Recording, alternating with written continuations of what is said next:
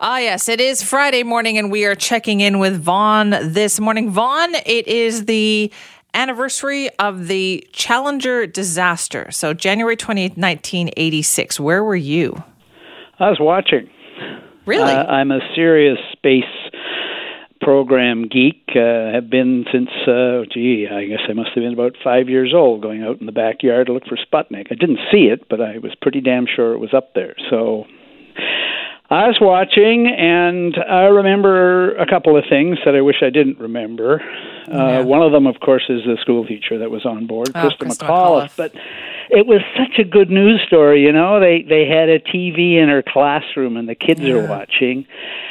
And there was this shot of her parents. They were in the crowd at the Cape watching. And of course, they saw the explosion. The other thing I remember is the cold weather.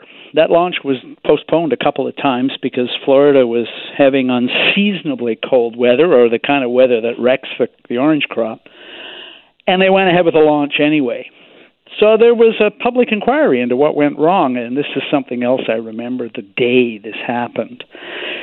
The government of the U.S. appointed an actual genius to that panel, a Nobel Prize-winning physicist named Richard Feynman, who was also one of the great communicators of physics in the 20th century.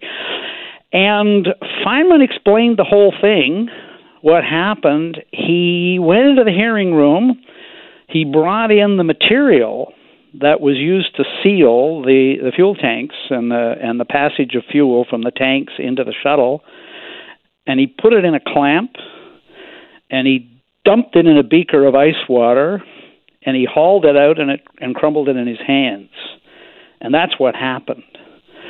Amazing. The weather was too cold. It wasn't safe to launch. Feynman was, the chair of that commission said Feynman made a pain in the ass of himself, and I think he did. His own account after the fact was that NASA underestimated the risk to the shuttle, underestimated the cold weather, recruited the school teacher in part by downplaying the risk.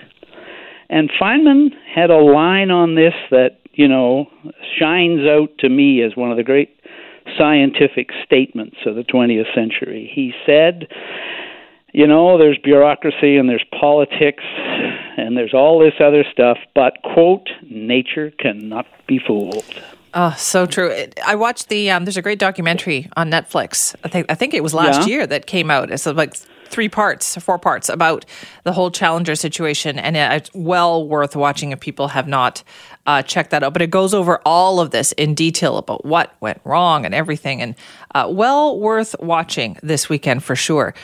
Let's get to our COVID update. We're getting a briefing today at noon, right? Yeah, we're getting a briefing at noon today. We're now on a sort of a 2 briefing a week schedule. We have been for a little while. I think just because Omicron's moving so quickly, they're giving us 2 briefings a week. We're getting some kind of PowerPoint presentation today, too. They'll be sending that out to those of us who cover it later this morning.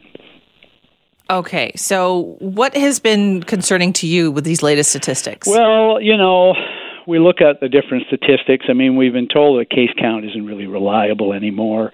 Yeah, the test positive numbers aren't really reliable anymore because they're not testing everybody because they don't have the resources. And anyway, the thing is moving so fast that you can't be sure of the numbers. But one number that has always been very reliable, and it's pretty alarming this month, and that's the death toll from COVID-19. Yes. So 165 deaths this month. I think, 62 of them in the last week. This thing is moving through they gave us the numbers the other day. So they said about a third of the cases are in long-term care. I think 2/3 are people over the age of 80. Now, those may be updated today, but you're getting a sense. This thing is still ravaging senior population, still ravaging the long-term care facilities. And what I find disturbing about that, Simi, is that the government has spent tens of millions of dollars trying to make long-term care safer, assuring us that they have it under control. and it's still a huge, huge problem there, and I don't know if they're going to give us any explanation for why they've fallen down so badly on this. So that's coming at noon today. You'll hear it live on the Jill Bennett Show. One other thing we wanted to talk about this morning, though, Vaughn, and this is so important for so many people, and that is the fact that we seem to be losing family doctors. We're losing family doctors. You're seeing some of the walk-in clinics closing or reducing hours because they can't recruit enough doctors. You're seeing a problem recruiting doctors in British Columbia. And it's really dramatized by what's happened in the provincial capital region in the last 2 weeks. So there's been 3 major clinic closures announced since the 15th of January. And they've all been linked to shortage of doctors, difficulty of recruiting doctors, doctors retiring, doctors leaving. It's not only dramatic because it's happening in the provincial capital region, but these are all NDP ridings. One of these clinics is on the doorstep, basically, of the Premier's own riding. So this is a problem in an area where the New Democrats overwhelmingly represent the region in the legislature. Right. And at the cabinet table and in the Premier's office. It's not necessarily easy enough to just say, oh, I'll use a walk-in clinic either. Yeah, that's one of the things that's really come through on the coverage on this, because the government does have a policy of establishing these urgent care clinics and all of that, and saying, go there, don't go that's your substitute for a family doctor.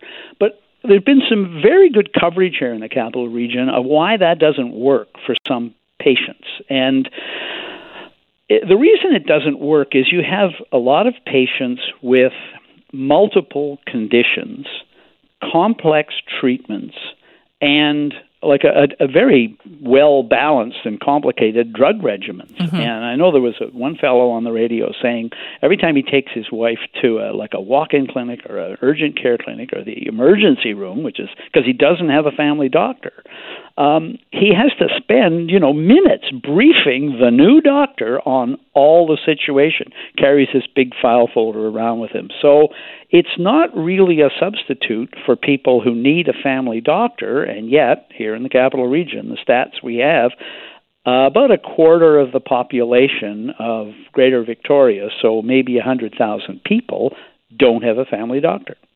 Okay, and what has the response been on this from the government? There's actually been very little response from the government. I looked around to see if Adrian Dix has said anything about it. I can't find that he has.